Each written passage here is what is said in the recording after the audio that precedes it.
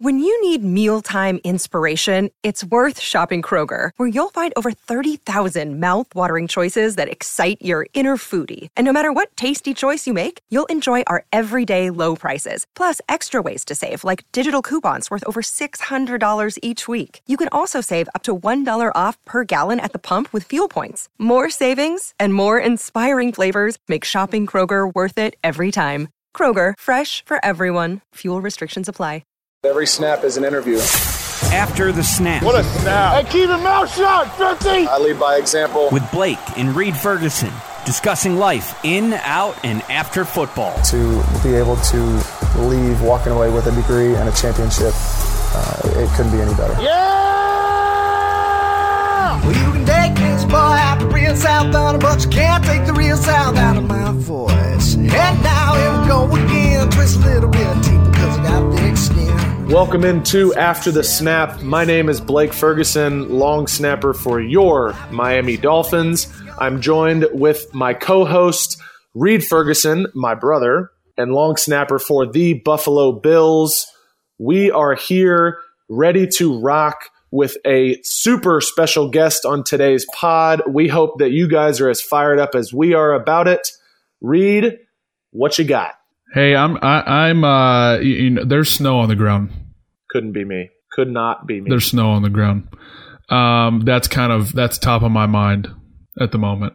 It's November 16th and we've got snow on the ground, but that means it's football season. That's football weather if you ask me. Not these 80 degree days that we're still having in Miami.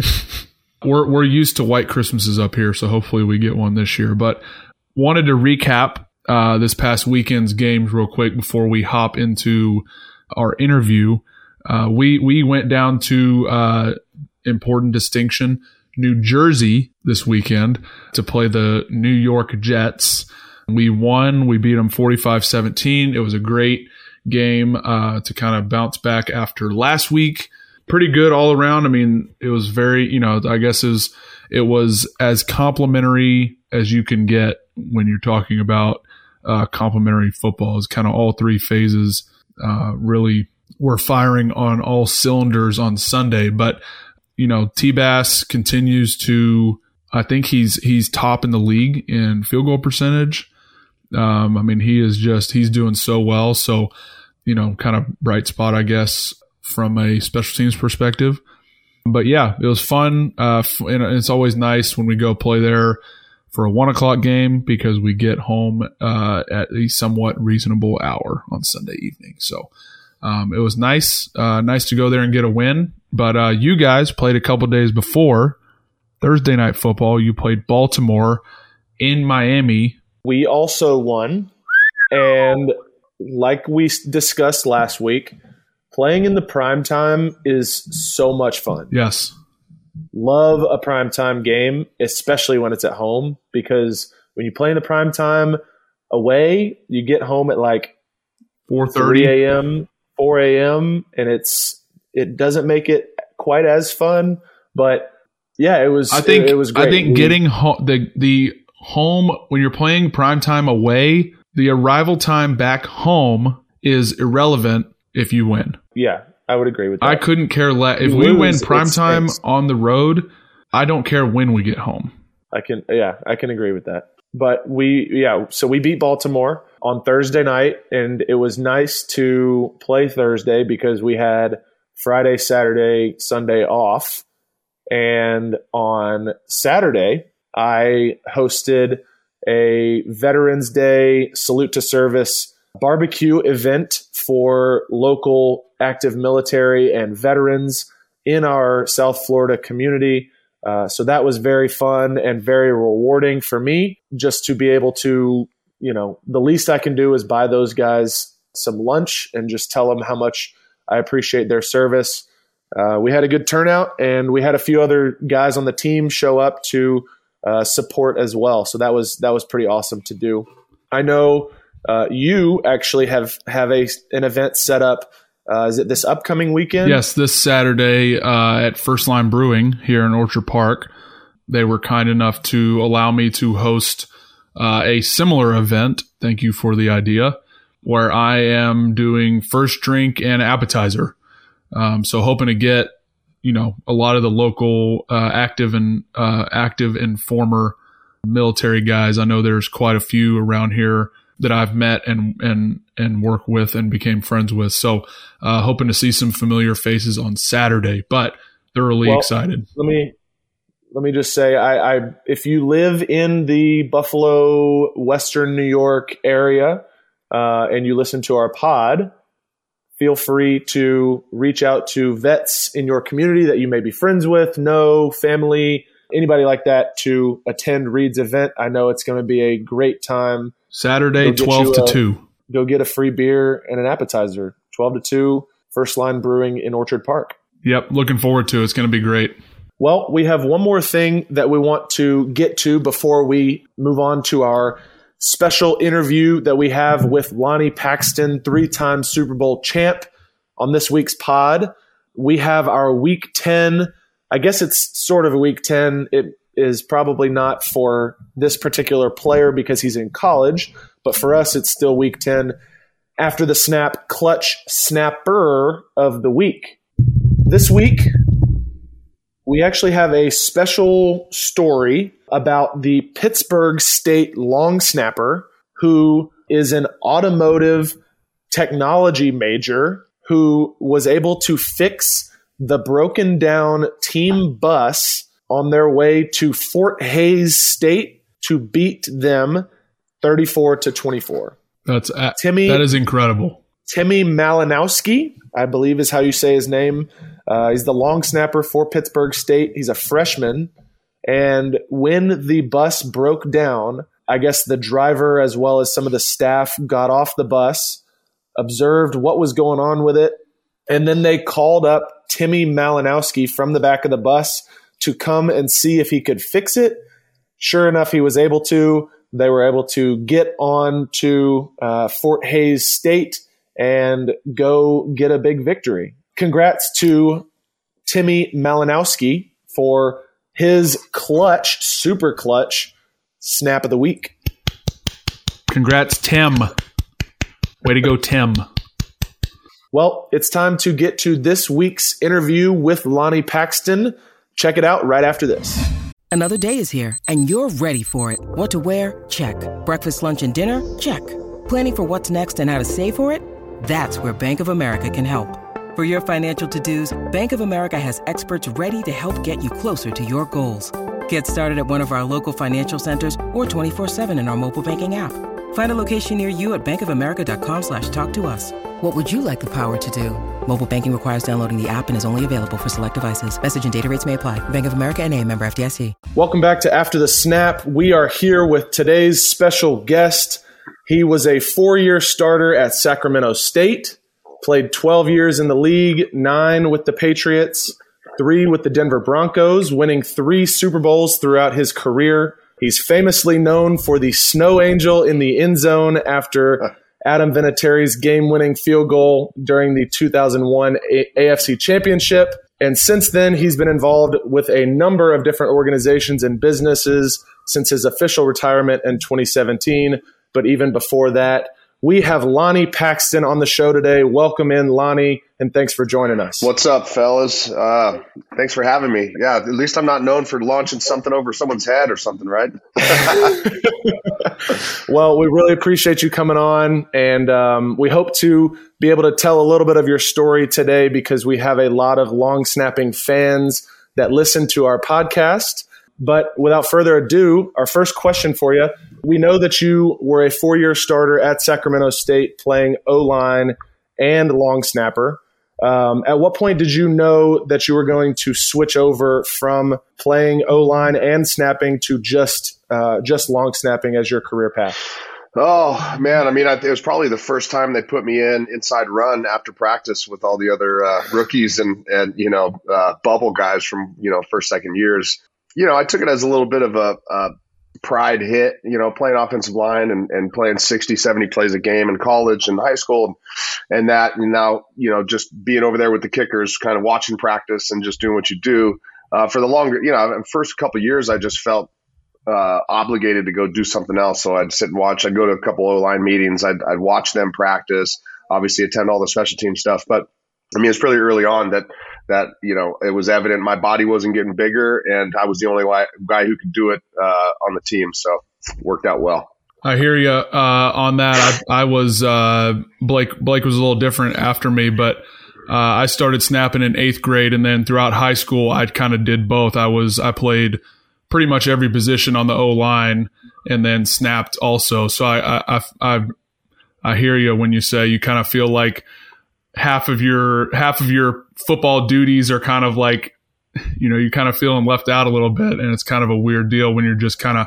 When I got to LSU, it's just like, all right, we're up the first 15 minutes of practice, and then, you kind of just go off and do your own work instead of, I'm so used to 4 years of high school going and doing O-line drills and team stuff and, one-on-ones and stuff like that, the whole practice. So I hear you there. But at least we wore a 60s number, man, right? So in the locker room, we could kind of be with the guys. Yeah, I was. Yeah, I hear you. I'm 69 now. I was 64 in high school, so I'm right there with you. As far as your transition from snapping in college to snapping in the league, talk to me, kind of tell us about that transition from when you were in college. Did you guys run pro style, spread punt? How was that transition to learning the blocking schemes in the NFL? Well, I mean, playing offensive line in college, I think helped me block a lot of it in the league. What I was never good at was covering. I remember, playing a 10 or 11, 12 play drive and having to punt and just like, oh, okay, God, throw it and just be the middle safety and just, grinding it down the field because I was so gassed. And I was heavier. I was in the 280s and stuff in college. And so it's like, hey, drop a couple pounds.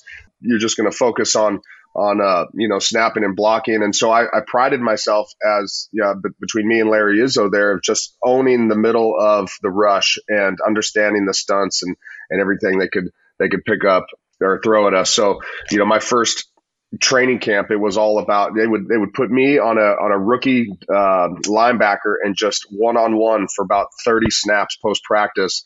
And they didn't put cones or anything. So I felt like I got beat every time, but it was just teaching me to get my head out, get back, and be able to see them and adjust, left or right. So that was a big transition for me.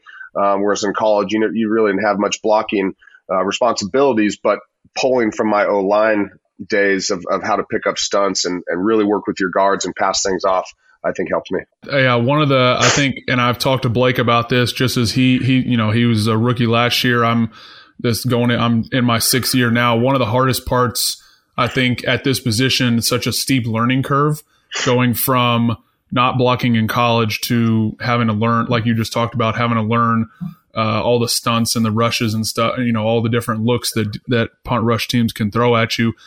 One of the hardest things to transition to is getting your head and your eyes up after the snap, and being able to know to kind of catch your bearings in that split second, and kind of make your move on your guy. But switching gears here a little bit, you played with Vinatieri for a good bit in your career. We kind of grew up Colts fans. Our parents went to Tennessee, so we kind of followed Peyton and the whole deal. So we kind of watched when he was in Indy. But you snapped for quite a few of his game-winning field goals. That's a pretty notable part of your career. We've spoken to a couple other snappers that have snapped with kicking and punting legends of the game. What made Vinatieri kind of different from the rest of the kickers that you have been with or come into contact with in your career? I think he was going into his 5th year, my rookie year, and really took me under his wing and showed me what a pro is. And like I said earlier, you are off by yourselves and you are doing your own thing and kicking and snapping and punting and holding and whatnot. But he worked just as hard as everyone, ran, sprints in between periods and worked, got there early to get his lift in and was doing extra stuff after with his body. If he shanked one or had a bad day at kicking, we were after there, throw another 20, 30 balls. Just trying to get it right. And so he was a perfectionist, and it helped me. He trusted in me, so we worked really good together. And I had a great holder. Adam was obviously the one who got all the notoriety, but your holder is the one you got your mojo with. So my rookie year was Lee Johnson. He'd already been 17 years when I came as a rookie, and then it went to Ken Walter and then Josh Miller. 3 really good holders that showed me some of the ways to almost adjust to bad weather, adjust to wind, help the kicker if he's having a bad day. We work together, on depending on if it's if it's just sloppy mess in front of me, and then how he kind of offsets and would open his shoulders a little bit to give me more of almost a strike zone like a catcher would. So a lot of tricks of the trade, and help me get laces. I wasn't really getting laces when I came in, and it was something that I had to work on. So Vinatieri, great, showed us the path, but having that great holder there as that kind of cornerstone was crucial. Yeah, and you hit on it a little bit, snapping in bad weather. I mean, you played in Buffalo, a bunch during your career, and obviously New England, you get some pretty bad weather games there the second half of the season. What are some things that you do to adjust to, heavy winds, heavy rain, snow even? I mean, for me, I would concentrate on my spiral. My grip obviously was unorthodox. A lot of guys would hold, your offhand kind of on the top of the ball. I kind of held it more in a circular shape and would just kind of cock my wrists. So my follow through was much more pronounced. My, just really focusing on my spiral to just cut through the wind, especially, if it's wet and the ball's heavy and it's tough to grip and it's windy. I'd really work with my holder on, opening up his shoulders, like I said, give me a good strike zone, show me his body and his number, not just, kind of look through his hand, not just right at his hand, but almost through it. We would practice with wet stuff. Belichick never put us indoors, very rarely. I mean, we were out in 6 inches of snow or buckets of rain, and, you better just dress warm is what he told us. So, we'd be out there. I'm sure you guys too. So practicing in it helped us play better in it. But at the end of the day, sometimes it was a guess. I was just chucking it back there and hoping for the best. Been there, done that. I know. I mean, we played in Buffalo. It was snowing sideways, man. We were we kicked a PAT and the ball went up and it came back at us. It went through, but it came back and hit the O-line basically in the back. They thought it was a muffed punt or something, but no, it went in. It just, the wind pushed it back. So yeah, God love you. That's crazy. Well, throughout your 12-year career in the NFL, I'm sure you had some competition. You dealt with training camp, with some other long snappers that the teams might have brought in. How did you deal with competition throughout your career? A big part of what we talk about with a lot of the guys that we interview is competition and sort of your mentality going into that. How did you specifically deal with competition throughout your career? I think you deal with it in different ways. It's all, my rookie year, I came in, I was 4th on the depth chart. It was me and another rookie, and there was 2 veterans. And it was a bad weather practice. And at the end of the practice, those 3 other guys were gone. And it was just it landed in my lap because I threw strikes on that day and they didn't. Moving forward, they brought in another guy as well, but I had already had this little bit of a rapport with the holder and Vinatieri, so we had our things down. And some guys come in and they try to oversnap. They try to throw 1,000 balls a day because they think that someone's going to see him working harder, or someone's going to say, look how hard that guy's working off by himself. But I was all about quality over quantity, and as long as I kind of got those good reps in and felt like it and was icing my elbows down and doing the right thing, stretching afterwards and taking care of, the kind of the snapper's strength and the muscles we use, it all just kind of worked out. Competition's healthy. I think, you don't ever want to go in there and not feel like you're looking over my shoulder. I mean, that's one thing Belichick, to this day, I feel like he still could cut me tomorrow. And I haven't played for that guy for 15 years. That's just something he instilled in everybody on a daily basis. And so I take it with me in my daily life, my business career. But it's something that was very healthy for us to just always feel like we could be cut. Yeah, that's a good point. I hear you on that. As far as, approaching a new season, approaching maybe the, OTAs or getting yourself ready for training camp for a new season where maybe there is some competition. Maybe you're the only guy on the team. What are a couple things that benchmarks say that you kind of need to hit so you're ready to enter the season, mentally or physically? We had a good morning group where we would come in at 6 a.m. with the kickers, the quarterbacks, And so we had this good kind of progression, I guess, through April all the way through OTAs where, we were obviously doing our stuff on the field, doing our stuff in the weight room, working on certain things after. I remember using a lot of resistance bands, snapping, and then throwing, balls that were, they felt really light. And so my progression was get those long muscles stronger and beef them up, and all these kind of muscles that your lats and lower back and back of your shoulders, deltoids and stuff, and then practice with a regular ball. So I would hit all my resistance stuff, then I'd practice with a regular ball, and some of those benchmarks was how close I could get to perfect, 10, 15, 20 times in a row. It's almost like shooting a heavy ball in basketball and then going right to a regular ball. So, for me, it was kind of muscle confusion along the way to say, hey, now it's really heavy. Now it's really light. Now there's a lot of resistance, and finding, that different track underneath my legs that was helping me get to that perfect snap. And so, not really like specific benchmarks, but I kind of had this, couple week progression where I would build up to that and finally be ready to get into training camp. Lonnie, you're famous for, and we mentioned it earlier, famous for your snow angel celebration after Vinny hit the game winner in the AFC Championship, I believe it was in 2001. Was that pre-planned?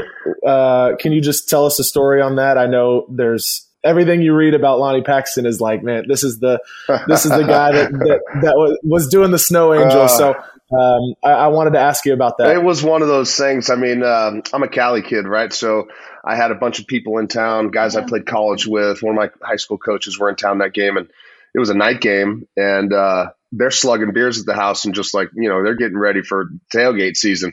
And I usually on game day, I don't want to talk to anybody that much. I don't want to hang out, but it was much better than the crappy hotel they put us at. So, they're just enjoying themselves, and it's going to be a blizzard tonight, man. We're going to beat the Raiders, who I grew up hating because I was an LA Rams fan growing up in Southern California. So it's like, we're going to beat the Raiders. We're going to do snow angels in the parking lot, man. It's going to be crazy. So they kind of put that in my head. And then we get to the game, and I told one of the linemen, hey man, all my buddies are just getting hammered at the house, and they said, let's do snow angels and celebrate in the parking lot afterwards. Like, yeah, let's do it. So it comes time to, we hit the 48-yarder that, the greatest kick of all time. And then, when we go into overtime and just a chip shot to win, I was like, shit, I mean, the end zone's right there. It's a pile of snow. Why not?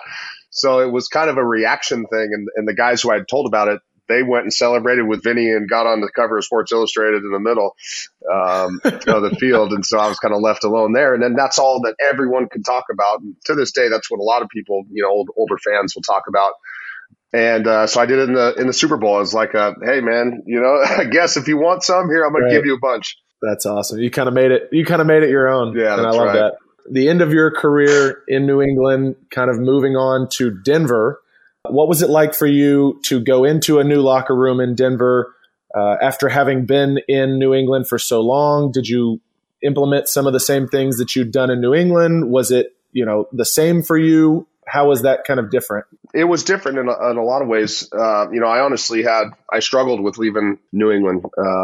They were just not at a point to offer me any financial stability, which, my agent was like, hey, we've won some games, you won some Super Bowls. Now it's time to focus on, your family and what you can get. And so, Belichick was never going to give me a 5-year deal with a guaranteed bonus, all this stuff. It was just 1 year after 1 year after 1 year. He kind of already did that. So I went with McDaniels and honestly cried to my family. Felt really bad about it because I just felt like New England was my family, which they still are. But at the time it was really tough. And so when I go there, everyone wants to know how the Patriots did it. What was the special sauce, the Patriots way, and do your job and all this stuff. And so there was a lot of pressure, especially with McDaniels being such a young coach and a lot of turnover in that team from the years past, Shanahan and stuff. So, a lot to live up to. We were 6-0 right out of the gate, and people were like, wow, this is how you do it. And then we were 2-8 the rest of the year. And, it didn't end up that well. And then we go through the Tebow craziness and all that stuff. And so it was different. I'll always remember Denver as, giving me that chance of a lifetime and that opportunity to get that guaranteed bonus. And, had our kids there and had some great friends. And it was definitely a step towards, the afterlife of football for sure. You were able to go back and sign a one-day with New England to retire a Patriot. I know you hit on it a little bit, but what kind of speak on what that meant to you to kind of return back to where it all started? That was pretty special. I think I was on Instagram one day and I saw someone do it, and I texted my agent and I was like, "Hey, could I do this too?" and they're like, "Yeah, let me call Mr. Kraft and see what's up." So I didn't really plan for it. I was just, "Hey, this would be awesome to just kind of, tie it in on a bow and send it, off into, history." And so my kids never got a chance to see me play. So it was a great chance for me to take my son out there and just do a little boys trip over, I think it was a 2-night trip, but it was special. It was great to just see the people who I had, kind of left in years past. And, there's obviously a lot of tradition and a lot of history there. So it felt really, it felt like a little bit of closure. And it also, there's things I still do for the Patriots nowadays that I feel like I can kind of say that it ended, as a Patriot. I'm actually glad you brought that up because we were going to ask you about the Patriot way. We've, heard it a million times. Reed being in Buffalo, me being in Miami, my coach, Coach Flores, having had roots in New England for so many years. He obviously brought a lot of that to Miami with just out preparing, out working, out discipline your opponent. And it seems like you've taken that to everything that you do off the field after you've retired. You're heavily involved in the community, business, things like that. How have you taken the Patriot way, the out prepare, do your job type mentality to what you do now? It's funny. I mean, the Patriot way is kind of this, media has blown this thing up on it. Honestly, I think it's such a team sport way of preparing. I don't think every team and every team sport athlete, just person who wants to succeed, I feel like prepares that way. It's just been tagged as the Patriot way. And it's funny, B-Flow, he was younger than you when I first met him. And, he was just getting coffee and staying, working 23 hours a day. And now he's the head coach. And a lot of these guys, in the scouting department, I think, right? Yeah. And then he was shagging the balls for us, when we're on the side punting and kicking field goals. Just seeing those growth of everyone and this kind of this foundation that, Belichick and Mr. Kraft and the team just brought to life with the nucleus of guys we had. 2000 was kind of an anomaly, and 60% of that roster disappeared. And then in 2001, that's when Bledsoe got hurt. Tom kind of rose to the top and the team rallied to support him. It was 9/11. We beat the Rams. It was this crazy year. And that kind of just set the foundation for how a lot of us approach everything in life, in sports, in business. And I feel like it's helped me succeed in a corporate culture because a lot of times you'll find when you guys are in it that they feel like they're on scholarship a lot of times. And for me, like I said before, I still feel like I'm only as good as yesterday. So I got to do something better today than I did yesterday. Or I'm not going to be here tomorrow. Whether it's like that or not, I really don't care. It's just how I try to approach it. And it helps me feel like I got the most out of those relationships and what I've been doing, rather than, just feeling like you're treading water and you're supposed to be here because of, who people think you are. Tell us about some of your business ventures that you are a part of now. I know when you quit playing, you joined forces with GoPro and have since been involved with a couple of other opportunities. Could you tell us about that? Yeah. So, when I was playing, before that, I grew up in Southern California and really had like a pulse in action sports and the brands involved and the Red Bulls and Oakleys and Monsters and Rockstars and these types of brands that support these types of athletes. And so throughout my career, I was kind of the guy in the locker room who'd get the swag and go to the events and be kind of this conduit. I had a Red Bull fridge in my locker. And so I became this ambassador for them. And so they would fly me to events. And through this process, I would meet, their corporate and do other events and go to the X Games and speak and, hand medals to the athletes and stuff like that.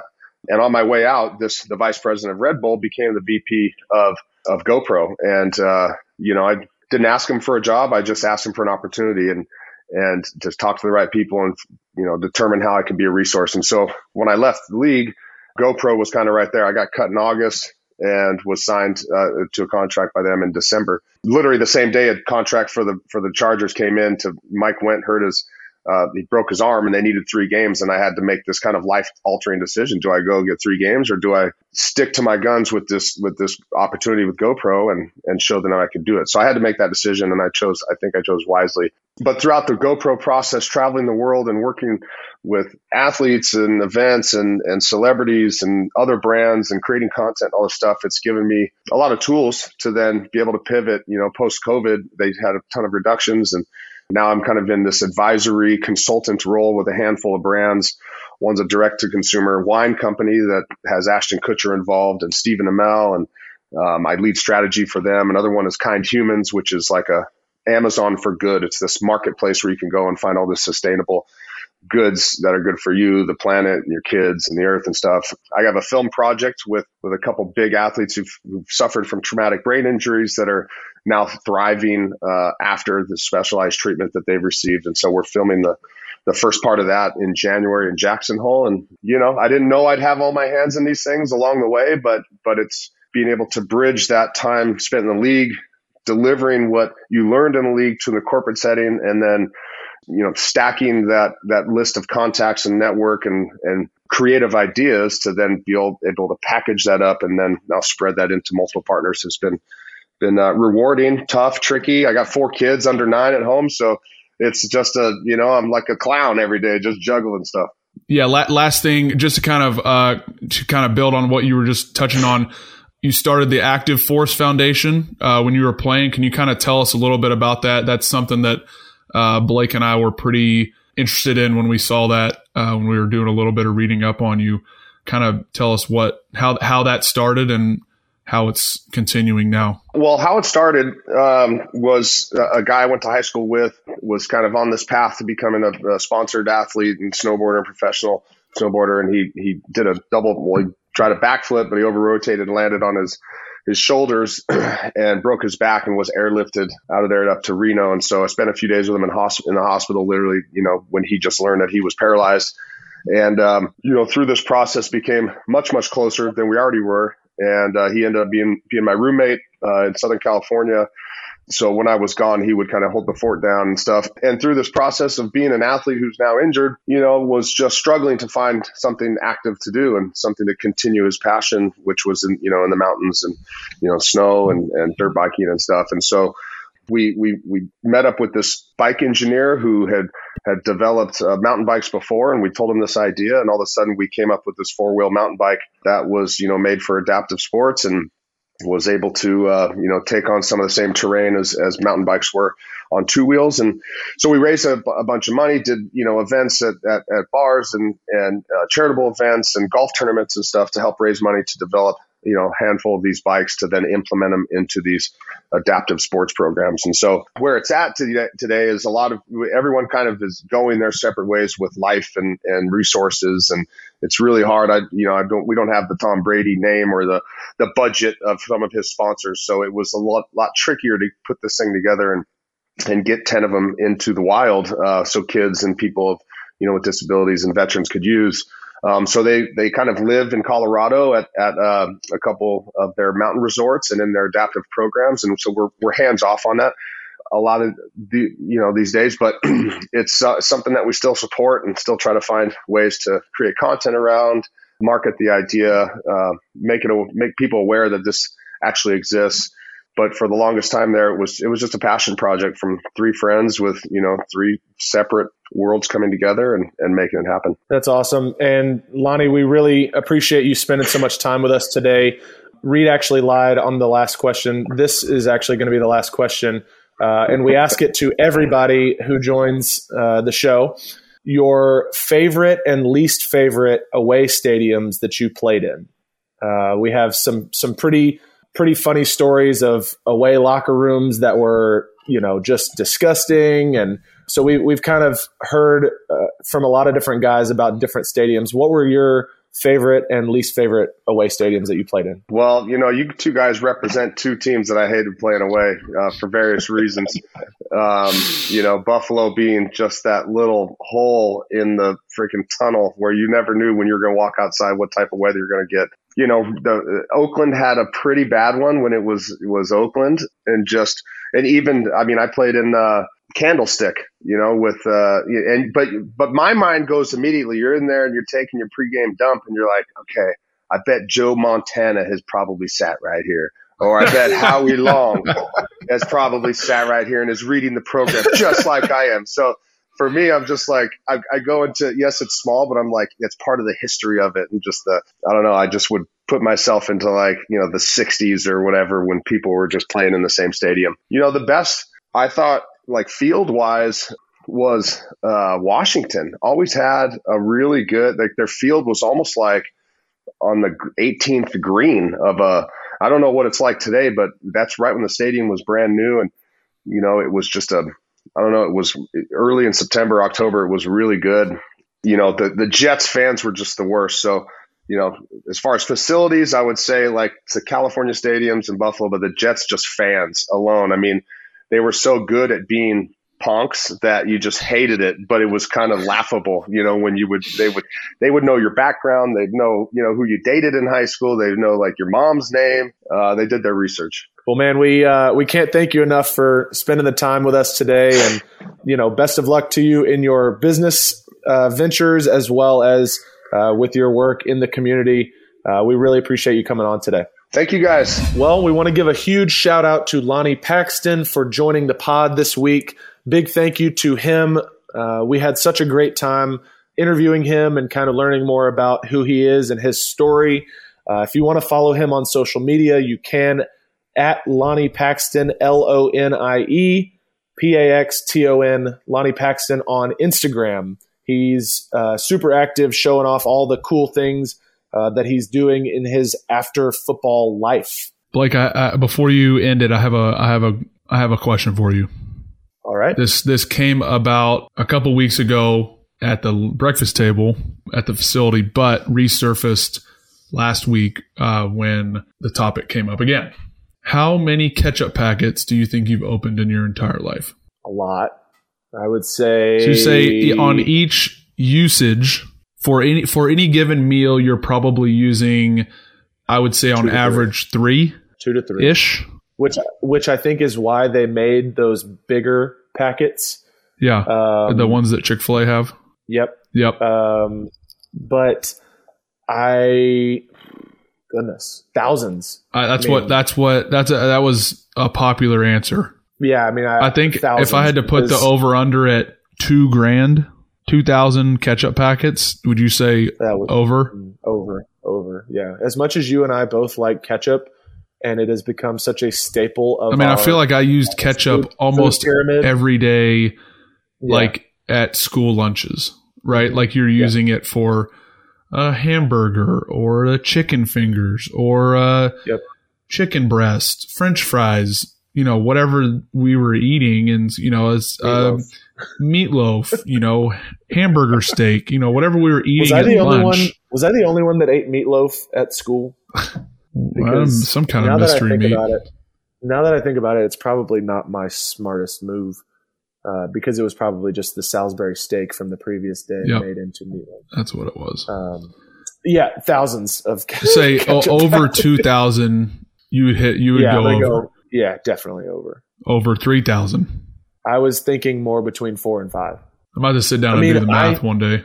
I sat down on. I used Sunday. I used 2 to 3 on my eggs for breakfast 4 to 5 days a week. So, I sat down on Sunday to eat a Philly cheesesteak with some fries because I was really feeling that for football on Sunday watching. And I think I had like 6 or 7 packets in that sitting alone. There you go. So that's 2 days worth. That's 2 breakfasts. That's over the daily average. Let's go 4,000 to 5,000. That's all that we have for this week's show. We hope that you enjoyed the interview with Lonie Paxton, and we hope that you'll join us for another special guest coming up very soon. As always, you can follow us on social media at After the Snap Pod, Instagram and Twitter. We love our listeners and we love our subscribers even more. So subscribe to the pod, give us a rating. That really helps us grow as a podcast. So this has been After the Snap, tales from two brothers who live life upside down.